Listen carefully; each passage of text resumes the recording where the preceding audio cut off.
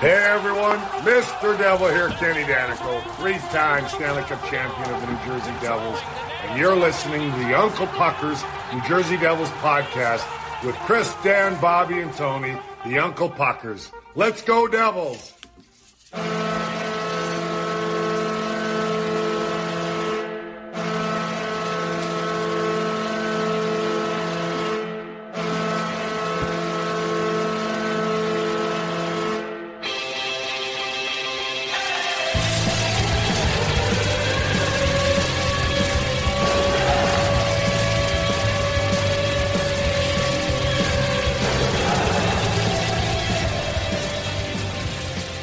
About a month, we will be able to hear that for real after the Devils score all their goals. Probably going to be a smattering of you sucks in there, but so, it's I hate Jersey. that though. I hate that Jersey. so Whatever, much. Man. It drives me crazy. I hate the Rangers suck chant when we're playing anybody. Guys. We just knocked them out of the playoffs last year. We're not their bitch anymore. We don't have to keep on fucking, it's like this abusive relationship and you just can't get away from it. And it drives me up a wall. Like, let it go. They're over there. We're over here. When we play them, sure, we hate them all the time. I get it. But if we're playing the fucking San Jose Sharks and we're doing a Rangers suck chant, with you. I got a problem with that. I'm with you on that for the Rangers suck chant thing, and then flyer swallow and all that follow up. But I've given up not liking the "you suck" part of the goal because they keep changing the goal song. Remember, and people kept finding a way to put in "you suck" in there. What's the other one? Flyers do what? It's Rangers suck, Flyers swallow, and Crosby watches. I believe. I just wanted to hear that. You just wanted to hear it clear on the radio. Gotcha. Yeah, but the "you suck" thing, and I got to say, I'm in the games, and I get into it. I do feel like it would be better if it was kind of reserved for a more appropriate moment. Like, I've been to games where it's 5-0, we score one goal, and they're chanting "you suck," and I think that's ridiculous. Yeah. But, a game-winning goal or go-ahead goal or even a tying, some of these things, they definitely have their place. But the fans love it, so I do it too. I can't even wrap my head around just getting up and cheering for a goal if you're down 5-0, and then you just get some garbage time fucking goal it's like, really, we're cheering for this? Like, it's one goal, and it's tough. I let that one goal go by, and then the second goal, you're like, the third goal, like, all right, now we're talking here. Yeah, exactly. I remember watching a Raiders game probably like about 10 years ago or 9 years ago, and Raiders were down like 34-3, and we scored a touchdown. We intercepted, got a touchdown. The Raiders did.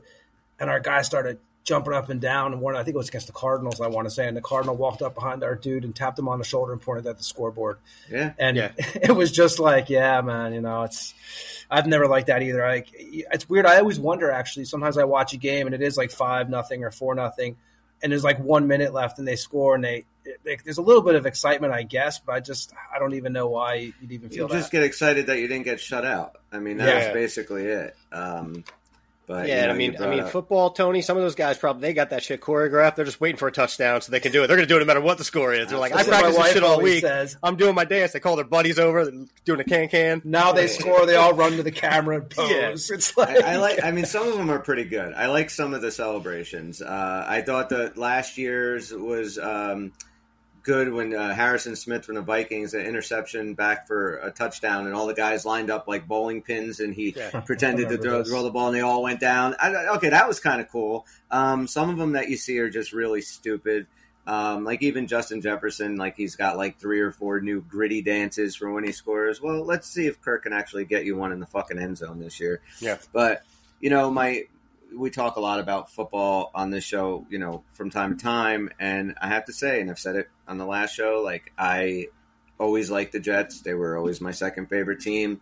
And I really didn't think that I would be a Jet fan again after 5 plays, and I am, because Rodgers is the one guy I fucking hate, and he's not there anymore. So, that's just... Chris was like, I'm so angry for 75 seconds, and then he was like, shit, I got nothing to be angry about anymore. I tell you, when he went down, and I was just sitting there, I'm like, that's the season. That's it. I knew right away the way his leg buckled. I was like, that's either an ACL or an Achilles, man. This boy's done, and at this point in a guy's career who's pushing 40, is he ever going to get back on the field? Because I don't think so. I give the Jets credit. It's a small little thing, but I do give them credit. They actually pulled that game off. I mean, hey, look, I mean, their defense is for real. Breece Hall is a fucking dog. That boy can play. Garrett Wilson is amazing. They have all the pieces, but then they have Zach. Well, they have a problem though. See, it's a very Mets thing to do. See, that was a very Jets thing to do. I was watching that game. I was watching that stadium. It's like that new teal green, whatever it is, and it's lit up. The place looked amazing. The crowd was so ready to go, and then it was like everything stopped, and I was like, "Holy shit, that is so Jets!" But it really is. The other team that plays there, at least the Jets managed to pull off a fucking very exciting win. Not the Giants, who, I mean, I said this on this show. I said it on this show when we had Neil from Hockey State of Mind on here. We were talking. I was right around the time that Daniel Jones got paid, and I said that dude should give some of that fucking money to Ed Donatel, who was the defensive coordinator for the Vikings last year, because those are the two games that made Daniel Jones look great, because the Minnesota Vikings defense, especially their pass pro, was a fucking atrocious last year. And then, no, this is going to be the big year for Daniel Jones. He looked like fucking Daniel Jones on Sunday. To go out and get embarrassed by a division rival 40-0, you can't even put a field goal up. You can't even get your team in the field goal range.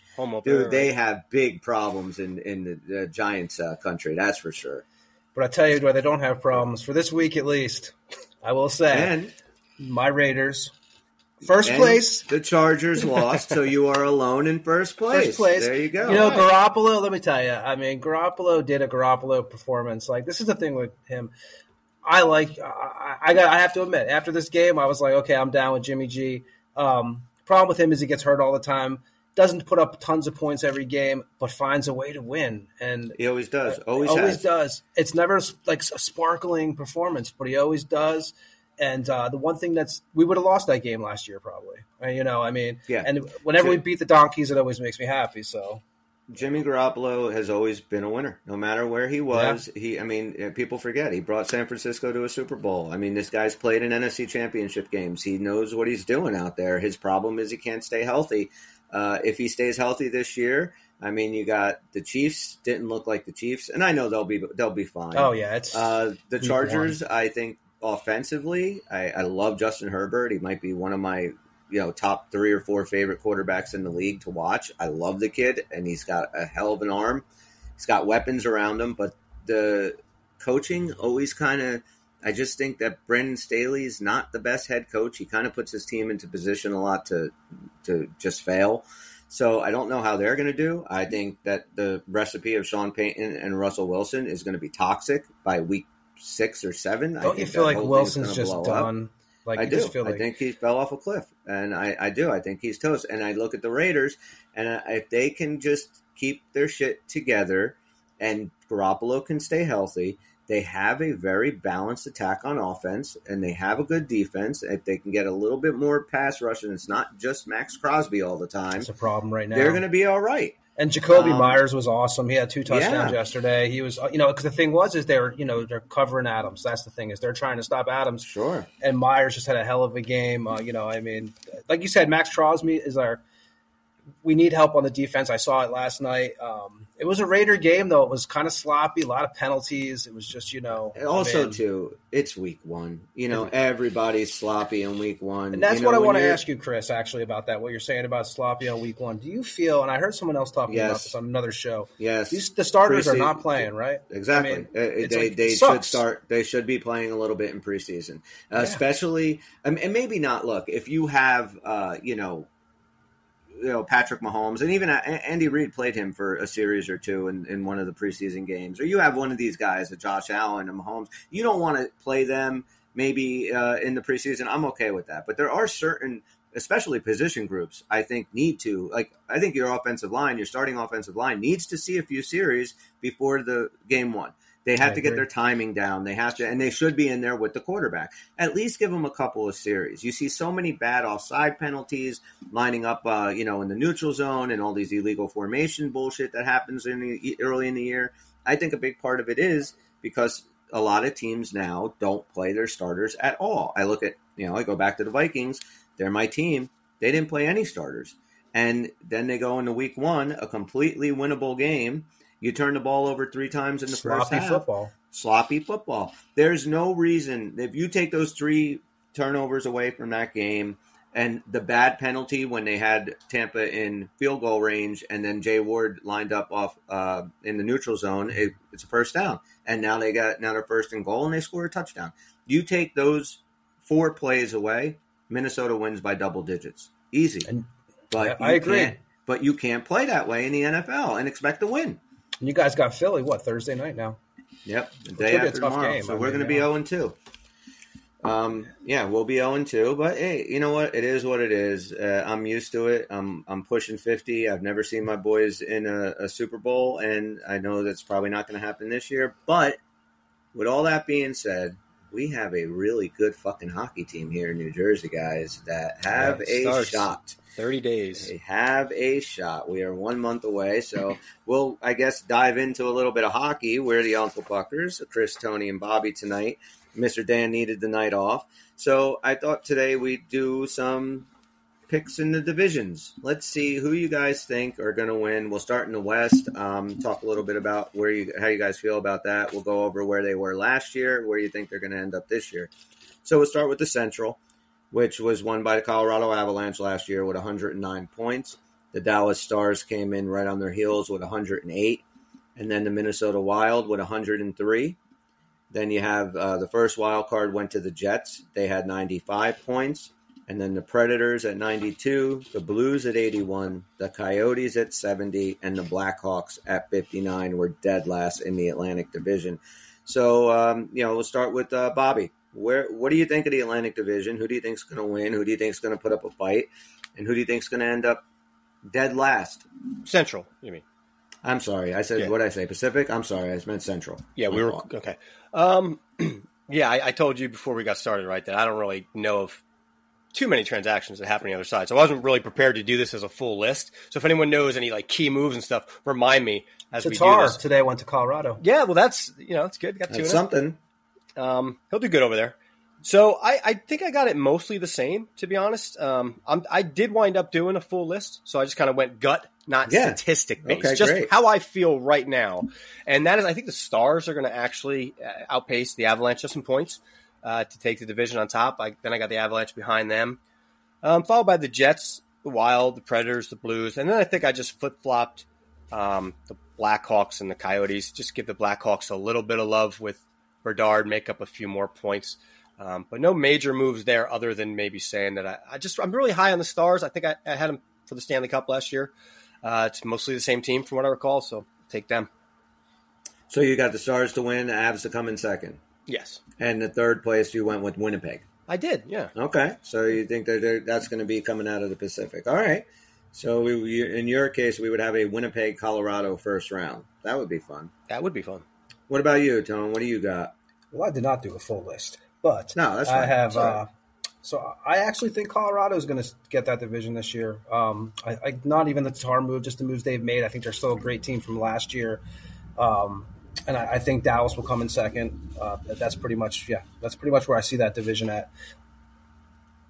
I agree. I think it's going to end up the top 3 where they were last year. I do think it'll be Colorado, Dallas, Minnesota, 1, 2, 3. Colorado, if they can stay healthy, and Cale Makar can stay healthy, McKinnon, Rantanen, now they got Tatar, who's a solid vet. I mean, this team is fucking good, man.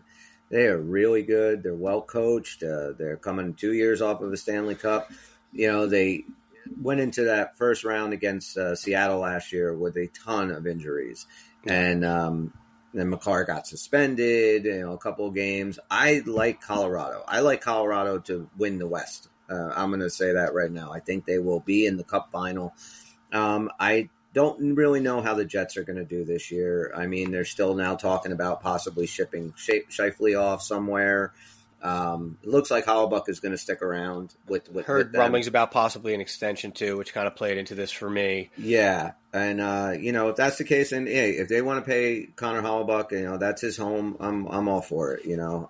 That's fine. You know what? For me too, I usually am pretty big on the Avalanche, and I'm such a homer on our side. Sometimes I look at these things, I'm like, I got to pull some of these reins down too. That's another reason why I just said I got to come out of my comfort zone and just mix it up a little bit. I think Dallas is going to be really good, and a lot of people have Dallas high up on their charts. I think Dallas is going to be a good team. I mean, they only lost that division by 1 point last year. That can be a good battle. Dallas is good. They have good goaltending. They have their deep team. They have 4 good lines.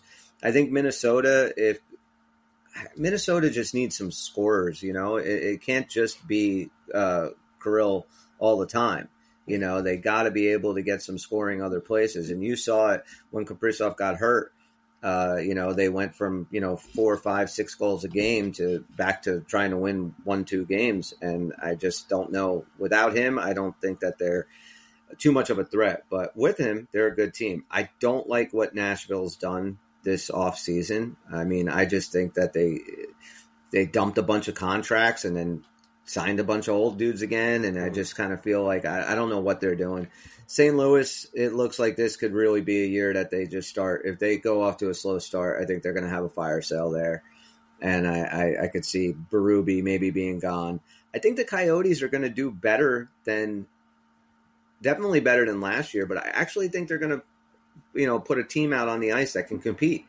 And if you remember, they were tough to play at Mullet Arena last year. They played they beat some really good teams there. So I don't think that you can sleep on the Coyotes. I don't, of course. I think for a while there, like the only time they won, they were beating like top 10 teams. That's usually how that goes. That's usually how that goes, though. I mean, that's usually... they get themselves up for those games, and other teams take them very lightly, and then they get caught, and it's like, oh shit, we're down 3-0, and you can't catch up.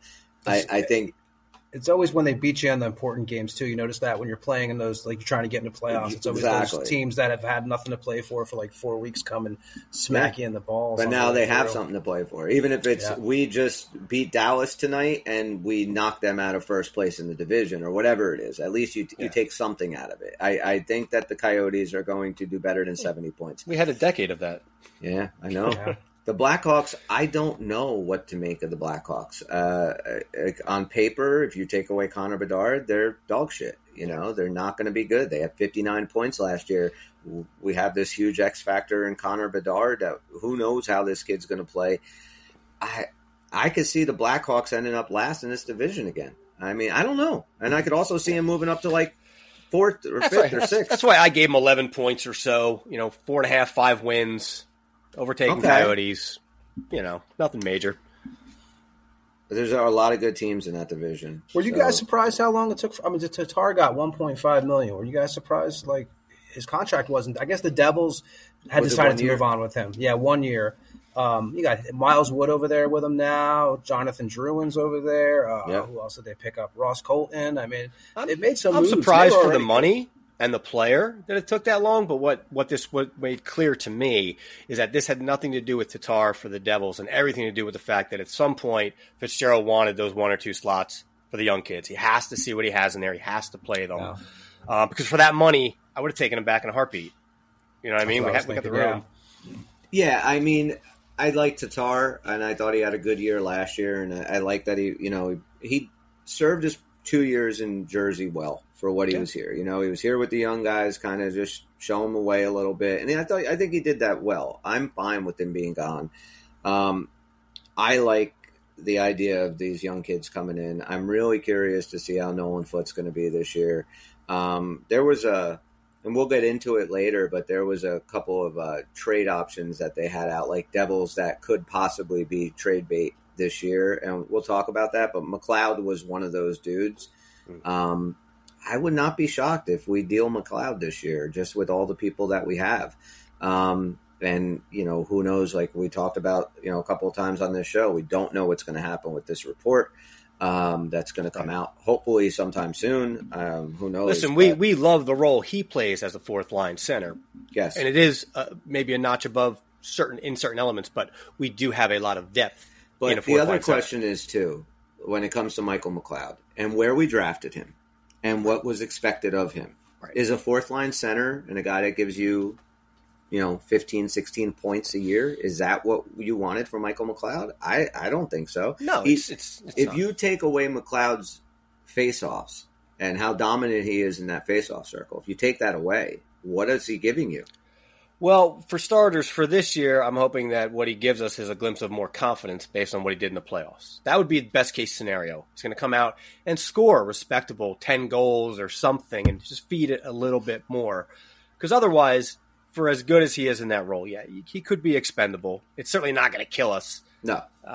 No, I like Mike McLeod too. I think he is a guy, though, that if you're not a Devils fan, you probably don't really know who he is. He's not like a big name on the team. You're not like, he's not one of those guys that's a household name. And his face-off is definitely his big thing. But, I think he had it. But I thought last year he actually had a good, decent year. And hopefully all this passes and we're not talking about him in a couple weeks about some other shit. So, because I really did like Michael McLeod. It's guys like him and Bastian that they're not like the big names, but they're part of the makeup that just, seems to make the machine work.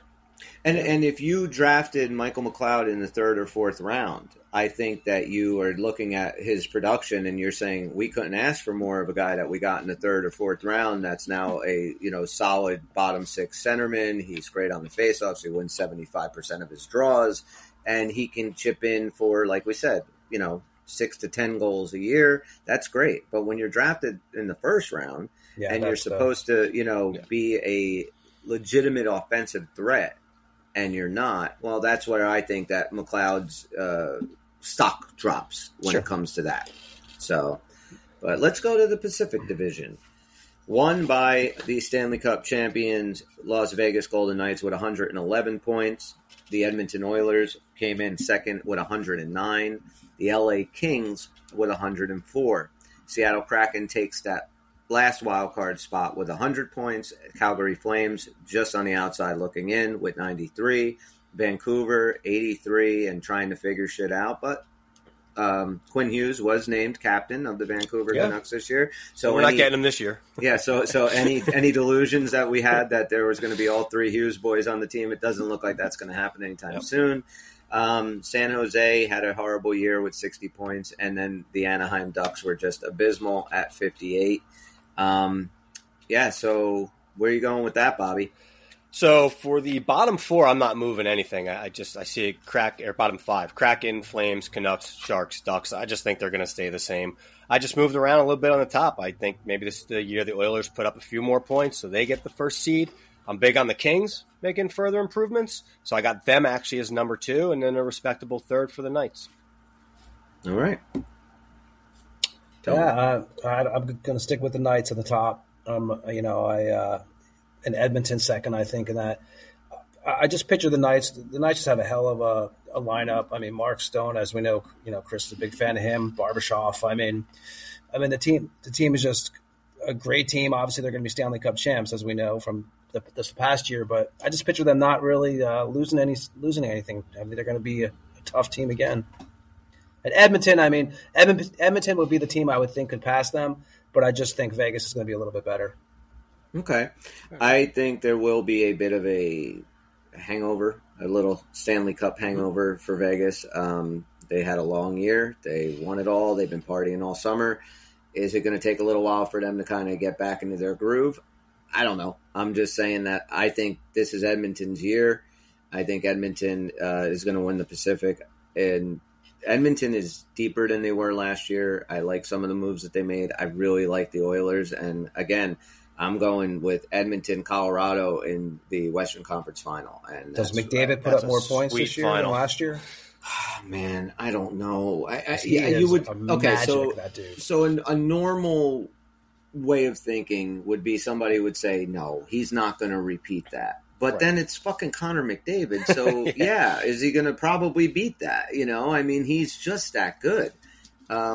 So I really like Edmonton. I love Vegas. I think they're going to be right there again, and they're going to come in second.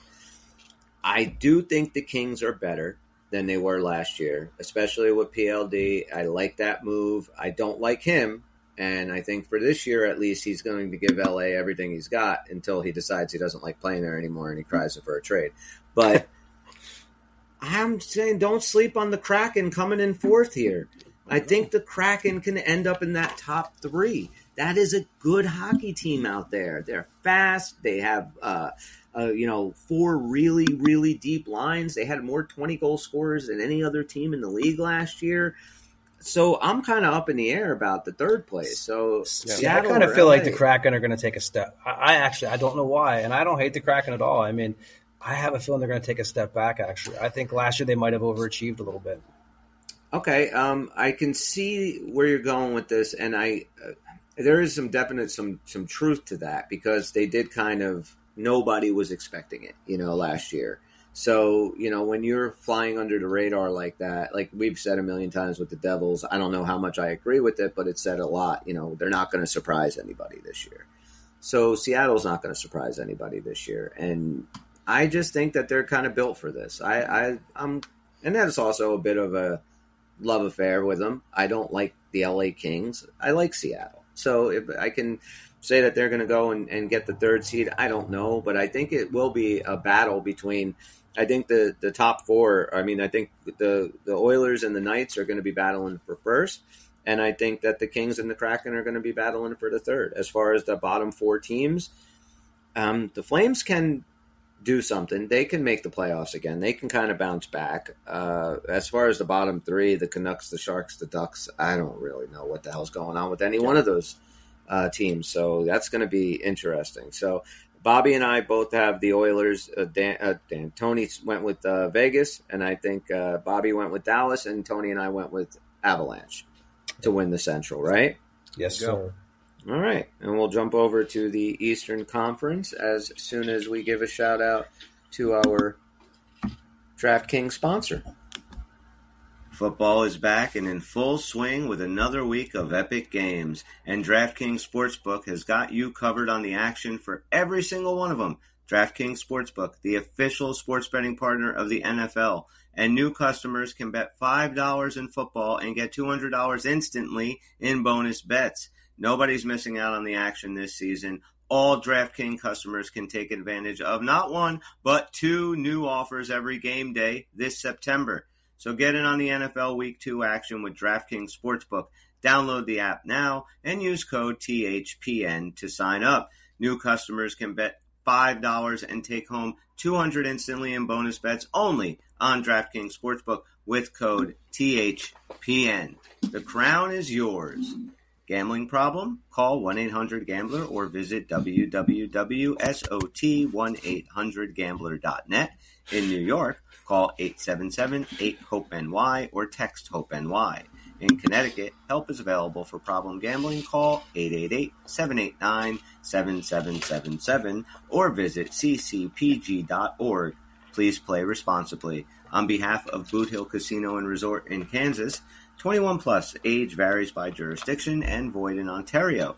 See sportsbook.draftkings.com/football terms for eligibility, terms, and responsible gaming resources. Bonus bets expire 7 days after issuance. Eligibility and deposit restrictions apply. So remember, that's DraftKings Sportsbook app, code THPN. And it's the Stanley Cup champion Jim Dowd, and you're listening to Uncle Pucker's New Jersey Devil podcast. All right, we're back. So now we will jump over to the Western Conference. The Eastern Conference, the other one. We'll start in the Atlantic Division. The Boston Bruins had 775 points last season. 135 points for first place in the division and the entire NHL. President's Trophy winner. Maple Leafs 111 came in second. The Lightning at 98. The first wild card went to the Florida Panthers. Actually, they had the second wild card at 92 points. The Sabres 1 point behind them at 91. Senators 86. Red Wings 80. And the Canadiens on the bottom with 68 points. Bobby, where are you going with this Atlantic Division in the East? Yeah, so again, I just don't see too many spots for movement, right, based on what I know. But I have the Leafs taking the division this time. I have Boston falling back pretty far, but not abysmal, as we have talked about on some of the shows, like how far can they fall? And it could be awfully far. But for this, I got the Leafs taking it over. I got the Sabres pulling a magic run out and taking second place. Wow. Followed by the Lightning and then Boston. That leaves the Panthers out of the playoffs, Senators, the Red Wings, and the Canucks. And again, this is all just gut going now. How's it feel for some of these teams? I love that take. I fucking love it. Buffalo coming in second. I love that. They don't need a ton of points to mine. Do it. What do you got? No, you probably have the Florida Panthers winning it. No, I don't actually. And you know what? It was a tough not for first. I think Toronto has this division. I think they've done too many additions. They're tougher. It is for them. This is a very, very every season now is pretty much if they lose, it's hell for them during the offseason. It's like a big fucking charade.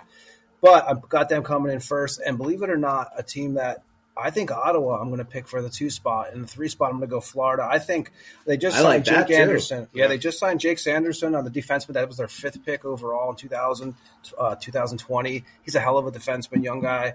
I love Brady Tkachuk, as you know. There's just that team. I mean, Ottawa's going to be a dangerous team. I really feel that way. So I'm going to pick them for the 2nd spot. What else? Is that it? So I got Toronto first, okay. Ottawa second, then Florida I have third. Because I do think Florida is going to be – I think we were saying a couple shows ago that someone thought they weren't going to actually be better this year. I do think they'll be better. I think that they just have too many talented players on that team. And I think I think Matthew Tkachuk is such a leader there now that I just think that he won't allow them not to be better this year. All right. I don't agree with I have – Toronto winning that division. So I think we're all in agreement. The Maple Leafs, it's their division to lose.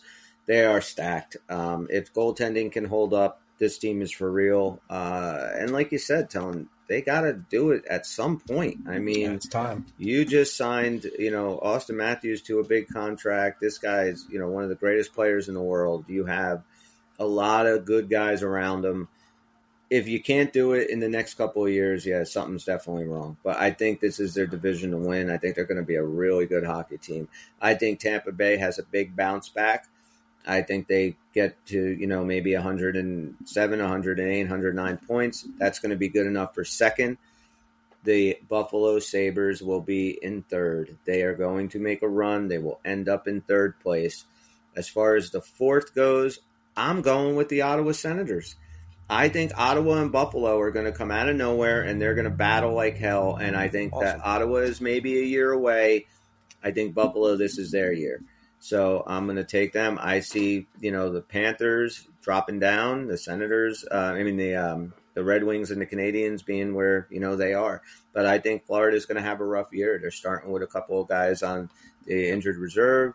They played a lot of hockey and a lot of physical hockey in those playoffs. I just don't know if they could repeat that little bit of magic that they caught. So, I like everybody you're talking about. I love Tkachuk. I like the way they're coached. I like the way they play. I just think there's better teams in that division. And you have to give, like we were talking about, I think last week, Paul Maurice, he's a guy, he stepped away from Winnipeg when he had a good team there. Went over to Florida and got that team, however you want to look at it, got him in the playoffs. Well, let me ask you a question. Yes, he had a very good team in Winnipeg. And then when he left Winnipeg, the reason that he said that he left was because I got this team as far as I can. So he was just basically saying internal these guys, issues, I think, right? They don't have the fucking team together and this and that. I don't like that when a coach says that. But he did come to Florida, and they don't get Matthew Tkachuk last year. This team is down with the Red Wings and the Canadiens. It's a game changer. He was a game changer. He changed the entire locker room. He did it. I love him, but I look at their goaltending and I say, is Bobrovsky the guy? I don't know. They lost, Gudas. They lost a couple of dudes. I know they brought over Oliver Ekman-Larsson. Yep. They got him now. They have a couple of pieces. They're going to be okay, but I just think that his brother is going to leapfrog him this year. I think Ottawa will be, 4th place, possibly even take that division. Boston, I see dropping. I see Boston. I don't know how the hell Boston gets into the playoffs next year. What's interesting, Chris, is Brady Tkachuk is a player. Like there's certain players we're talking about, Solani and them guys like that, right? Last week, Brady Tkachuk is a guy that I will watch the Ottawa Senators play just because he's on the ice. Yeah, He's one of those kind of players. You know, we used to watch like a Pat LaFontaine or those. You just watch it for this one player, and they are a team that I will watch them just to watch him play because he is, you know, all around too. You know, not only he's physical, he's just, you know, when he's on the ice, you know it. Yeah, I don't think that he is at the level of his brother yet, though. I think that Matthew is at a different level right now, and I think Brady will get there. And those are two dudes that I can see in the future playing together. At some point in the future, I do think the Tkachuk boys play together. But the more I go over Boston's lineup, and they have the goaltending, they have a couple of studs on defense, they got a couple of studs on offense, but they have nobody in the middle, and I just think that that's going to hurt them unless they make a trade. When I heard they were possibly going after Mark Scheifele, I thought that can fix a lot of shit. My tune changes then. Yeah. So in the next 30 days or so, they go out and get themselves a quality centerman. Because, look, we've watched Pavel Zacha for 8 years, and he's not a number one center. Yeah. And the reason he had such a good year with Boston last year is because they played him in the right spot. They made him their number 3 center. He got, a decent amount of ice time, and he produced. But it wasn't all put on his shoulders like he was here. And I'll say the same with Miles Wood when he was here. A couple other guys that are not those leaders, but we didn't have anybody else. So you got to go against teams' top lines now. Mm-hmm. There's no sheltering here. So, and that's a big eye opener for a lot of players. Yes. And like you said, like I don't want to be as down on Boston, but then I look at the other teams and I believe in momentum and I believe in just like time. You can just feel these teams are coming along, and that means points have to give. And Boston's got a lot of points to give because, like you said, they had 767 points. So they got to come down. They can come down 30, 40 points, still be a good team because I think the Sabres are coming. I like your point about Tampa. 35 points. All right. So let's say 35 points is 17 games, right? Around, points. Let's just say, right? Yeah. So if they were to lose 17 more games, they're still a 100-point team. Yeah, it's crazy. And I think that's the thing with them is it's hard to. We all know that they've lost a lot and they changed a lot in that team, but just because of how they played last year, I can't say something in my brain says to me, well, you can't really count Boston out. You can't. But here's the thing: even if the team didn't change at all, you're still looking at coming down to earth from 135 points of course, to maybe a 112, 115. So right off you're talking historic season. You're 20 points down. Then you lose those guys. Now you got to count for those points. And this is where we're getting to a 100-point team or maybe below. And I think there's more to it than just, they lost the point production of Patrice Bergeron. They lost their fucking leader. They lost their heart and soul with Patrice Bergeron. That is, I get it. Charlie McAvoy is probably going to be the new captain. He's a hell of a player. Lindholm's a great player. But you're losing a guy for, the better part of 12, 13 years that this guy was the heart and soul of your team. And I just think a loss like that is really hard to come out of, especially when you got the Senators and the Sabres that are really looking primed to make a good run. I think they're going to be really good teams. So I think it is. I also believe that with Boston, I said it before, I've heard it from other people. I do believe that their additions at the end of that season last year before the playoffs came actually might have messed them up. You didn't have enough playing time for their guy. It was like you added too much tools to the shed, actually. And we all love Bertuzzi, right? I would have loved to have him in Jersey, but it seemed like it messed up the chemistry maybe. Yeah, well, I think a lot of times it does. It is amazing to go that over the top when you were that dominant. Right. Like if ever there was a year to maybe stand pat, that was probably it. Yeah, the dicking around. Like you add a player, I get it. When you start adding 2, 3, 4 players, that's every line changes now. Every defensive pairing, 20 guys on the ice. I mean, it's not like a fucking football team where you got 54 dudes on your roster. That's it. Like you only have so many spaces to fill. So you manage to blow everybody away in the NHL, and then you start dicking around with it. I think there is some truth to that. And every guy that was in the market at the end last year, they were like, Boston was tied to them. It was like, Jesus, how many guys do they have to get? How do they keep on adding these dudes? Yeah. And of course, all the dudes wanted to go there because they all thought, this is probably this is the year. Cup. Yeah, this is you're going to get a ring. Statistically, it looked like their best shot for sure. Yeah. I just if I was a Boston Bruin fan, I'd be really worried going into this year. But I also remember this time last year where everybody was, the pros and looking at the national media and everybody looking at the Boston Bruins. They were saying they're not going to be that good. I think that maybe their run was, and then they just go out and have the greatest season in history. So yeah, maybe we can all be eating our words by the end of the year, but I just don't see it. I'm really looking forward to seeing Ottawa and Buffalo this year, man. They're going to be fun. So, which brings us to the Metropolitan Division. We all kind of know how this went, right? Carolina with 113, our Devils right behind them at 112, the Rangers at 107, Islanders at 93, took that first wild card. Penguins missing out on the playoffs with 91 points. Washington having a really, really bad year at 80. The Flyers struggled at 75, and things were probably going to get worse. And the Blue Jackets were just riddled with injuries, 59 points. That makes up the Metropolitan Division. It's all you, Bob. Yeah, so we've kind of done this before, so I don't think there's any big surprises here. I have maintained that the Devils can take first in this division. I always point out the fact that we lost it by 1 point, and during a year where we were, for whatever reason, gambling too much with some of the goaltending situation, which to me directly added to a few losses at least, which means we would have won the division. But what I really wanted to do before I put this together is I wanted to find the time today, and I didn't, if I were to remove both teams' best streak. The Devils had a 13 game. I don't know what Buffalo had. Did they have an 8 or 9? I'm not sure. You mean Carolina? I'm in Carolina.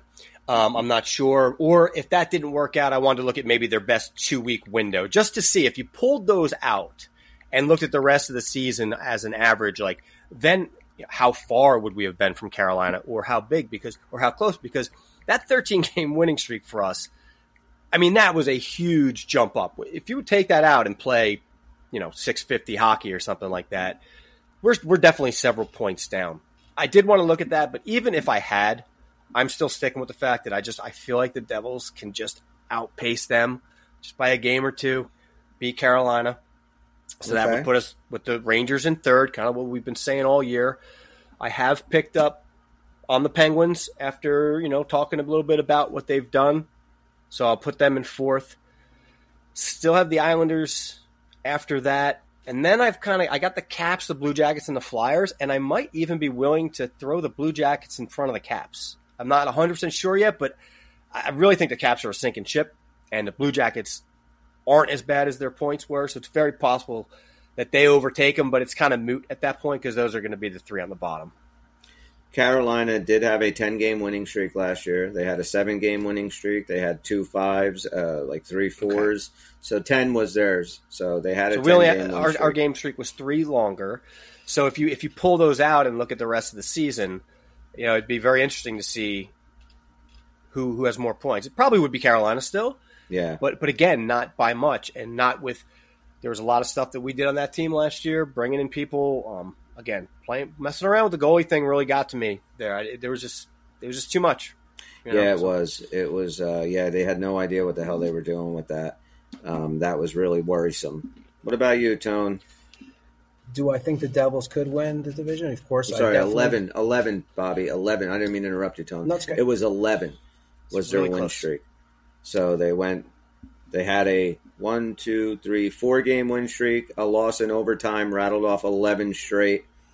Then they had 1, 2, 3, 4 losses in a row. Wow, that was almost a 16-game winning streak then. Yeah, they had there's sure. one overtime loss in the middle, and that was it. So go ahead, Tony. I'm sorry.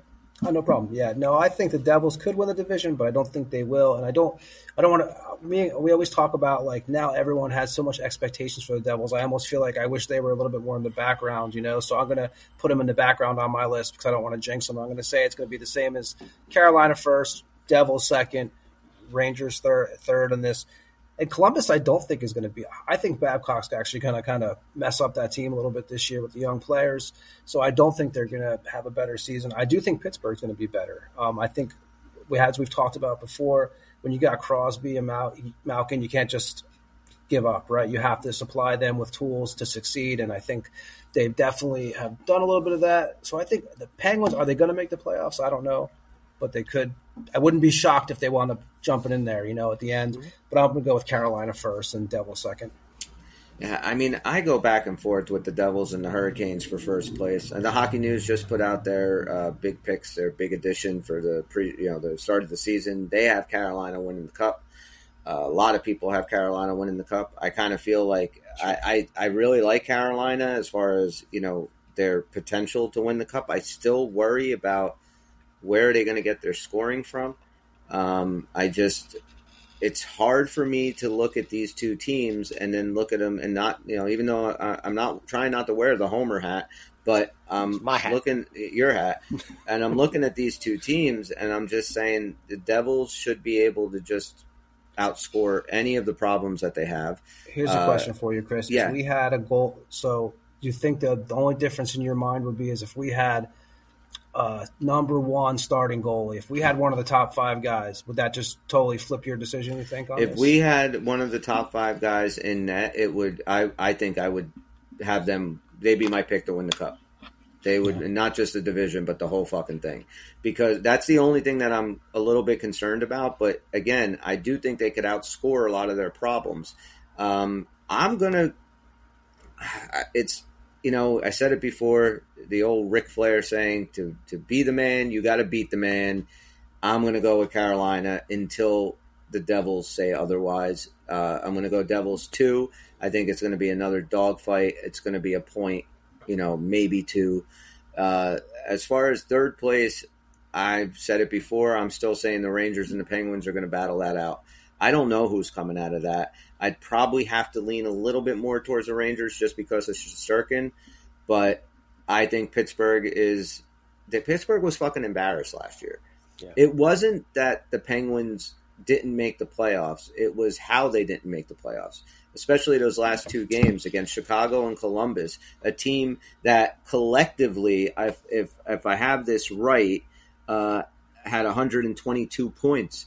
So collectively, those 2 teams weren't even as good as didn't even have as many points as the Bruins. Right. So you couldn't beat those 2 teams, and if you beat them, Florida's gone, they're in, and Florida's whole magical run doesn't happen. I think they were embarrassed last year. I don't think that's going to happen. Sidney Crosby does not seem to hit a wall. He doesn't seem like age is getting to him. I mean, he's still a fucking great player. So I think Pittsburgh and the Rangers will be battling for the 3rd spot. I do see between the Islanders, the Capitals, the Flyers, the Blue Jackets, I see all of them kind of taking a step back. I think the Islanders will probably be ahead of the class. So right now, gun to my head, I go Carolina, Devils, Penguins, Rangers, Islanders, Capitals, Blue Jackets, Flyers. That's where I would go. I do think the Blue Jackets are going to be better, but like I said, on my Eastern Conference power rankings, I have them at number 14. The only teams I have below them are the Montreal Canadiens, who I think are going to struggle still, and the Philadelphia Flyers, which we've discussed on this show many times, are doing this whole rebuild thing by design. Yeah. This is what they want to do. This is what they need to do, because the culture in there, and I think I think right now they're just kind of in a holding pattern as far as their coach goes. I think if they struggle a little bit this year, or Tortorella starts pulling his Tortorella shit and not really giving these kids a chance to develop, like when we had the Blue Jackets on, they were talking about, Tortorella when he was the coach with them. When you have a team that's built and ready and developed, Tortorella could be a good coach. You need somebody to fire you up. You need somebody to just hold you accountable for everything that you do on the ice. He's good with that.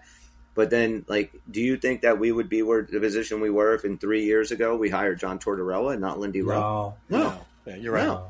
So that's why I always say guys like him and Babcock, I just don't – and I don't even hate Tortorella, but I don't want that with the Devils. I don't want them around these young players. It's just – It's kind of like the Pat Burns analogy we had earlier, right? We used to all the success. Come 2003, they need a different type of voice. They need a different type of kick in the pants.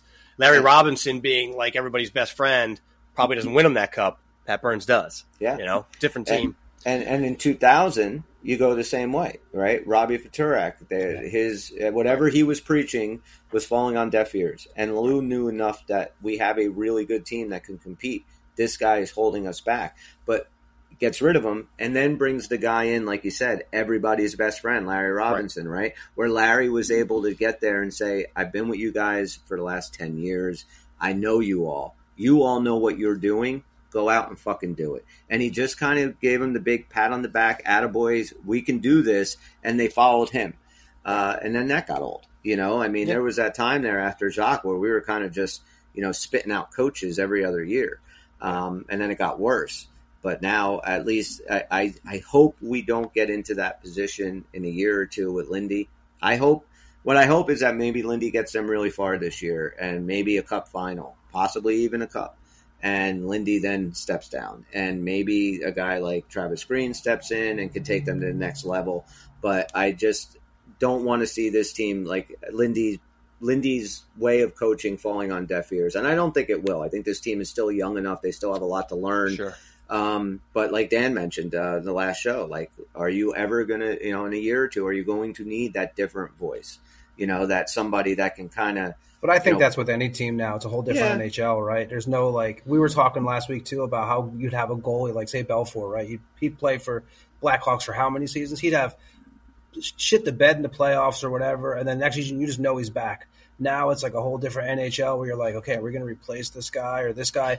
Your Richters and your Belfours and your guys like that, they stuck with the teams for a long time, and I think it was even the same with coaching kind of. But now I think it's if you fail, you just never know. You're the first to go, Well, we talked about it too with the goaltending nowadays. They are all. You look at the stats and just look at the sizes. Look at it; they're all exactly the same. They all play the same style. They're interchangeable.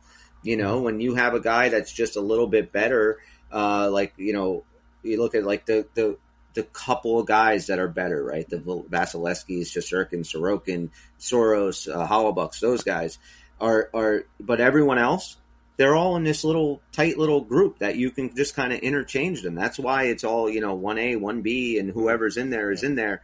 But it's not like where you had a play, oh shit, we're going to play Richter today. Well, he's a solid butterfly guy. And then you have, more of a stand-up guy and Patrick Waugh. And then you have the hybrid of Marty Brodeur and all this stuff. It's not like that anymore. They all play the same flying style. Around all over the place. Yeah, Herbe, who's just all about his reflexes, and that's it. I mean, the guy was not the best positionally, but he can make every save. And same with Hasek. Hasek got better as he went. He learned how to play more positionally, but he was strictly reflex his first few years in Buffalo.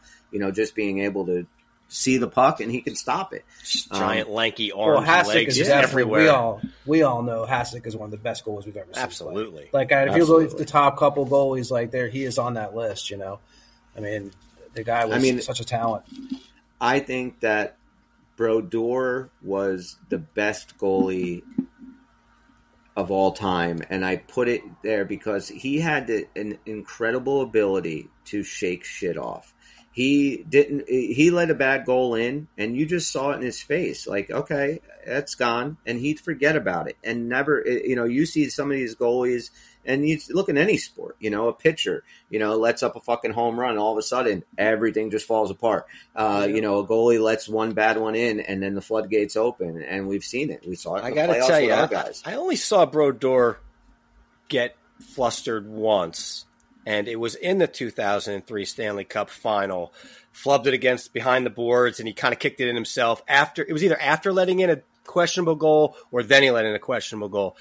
And you could say maybe for about a couple minutes he was flustered, but that's the same guy that also went out to have 3 shutouts in the finals. Yeah. You know what I mean? So it didn't last long for sure. Yeah, and you saw it doing all the time in most games. If he did let a goal in, it usually was, either had to be an absolutely gorgeous shot or it was just a bad goal. And but he would not let 2 bad goals in the game. Very rarely was this guy, coughing the puck up or doing anything stupid.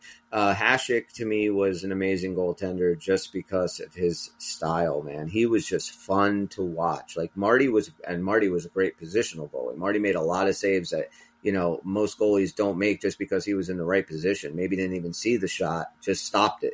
Hasek was out of position just so hard to much, get anything and past they could just him. fucking make every save, though. It didn't matter where the so puck weird. You got a generation of Devils fans. Maybe last year was the first year really watching them. Maybe they were always periphery fans, but then because the team was so good, they got more solid into it.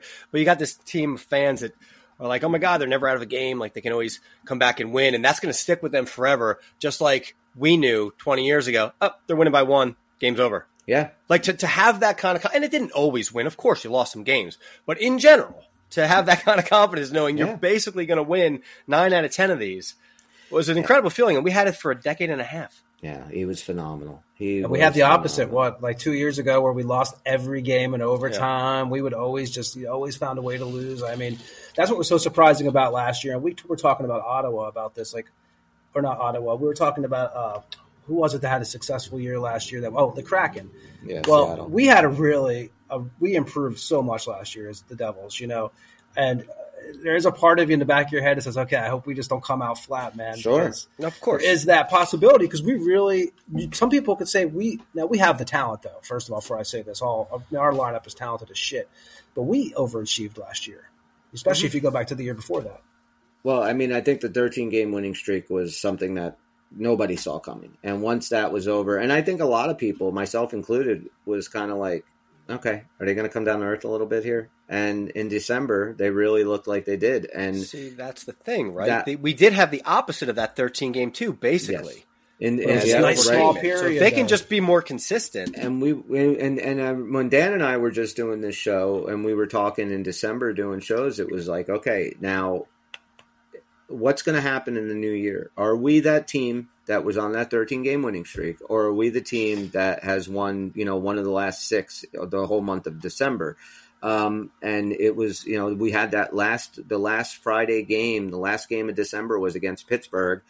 We ended up playing a fantastic game. We won it. And that was it was after that was like pretty much 4 out of 5, 3 out of 4 for the rest of the year. So they were able to kind of go through that slump and work their way out of it, which was something that I give them a ton of credit for, because that young of a team, you could have seen it go the other way.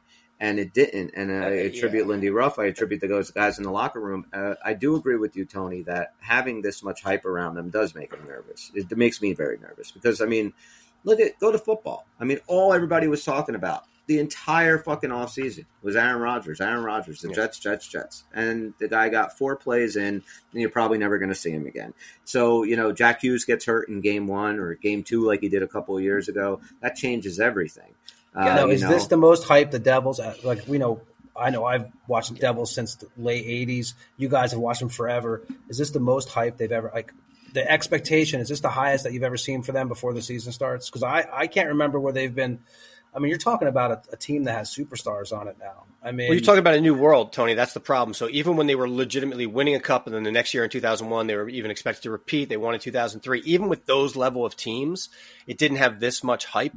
And it's not just because the analysts were still saying whatever they were saying about the Devils, but the world has changed. Like the social media aspect of all this, podcasts like this, hyping it up. It's everywhere now for a team that arguably hasn't done shit.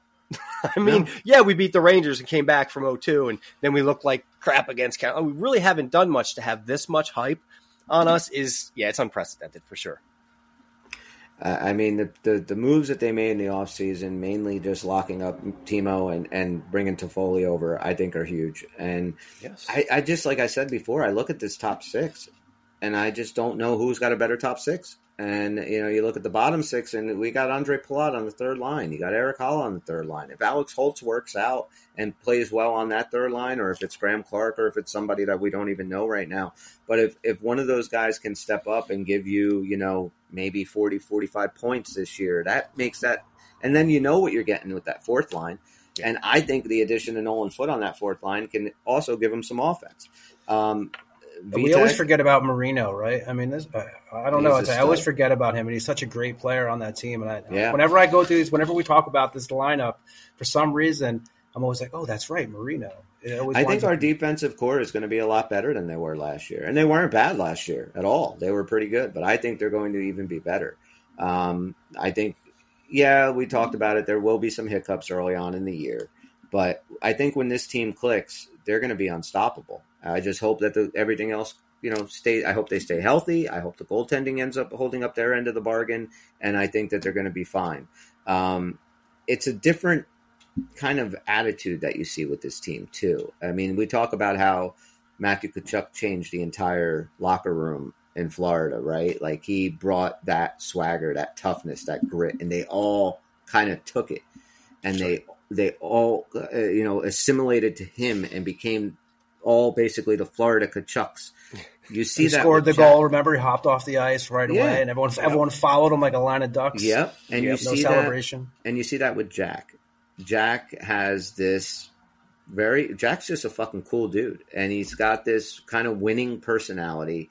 He wants the spotlight on him, and he produces every time he has it on him. If this guy knows he's on prime time, he shows off, and he has fucking great games. So like they all kind of take that from Jack. I know Nico's the captain, and he's the heart and soul, but Jack Hughes is just such a special player. Like, I've never seen this much hype for the Devils, like you asked before, Tone. Never. Even years we've won cups going into the following year, there was never a whole lot of hype about us. Jack brings that, though. Like, he is just must-see.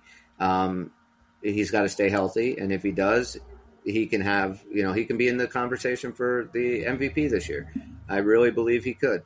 Because at the end of the day, it is about one thing: injuries. That's going to be what gets die by the sword. Because last year we were very lucky; we did not have to deal with too much. And Jack's size worries me. He is a bit slight, and that worries me. So, on that note, I know it's getting close to 5, and Bob's got to run. So we are going to wrap it up here tonight. Yes. So, real quick, wherever you're listening to us, please give us a thumbs up, a 5-star review, a positive comment.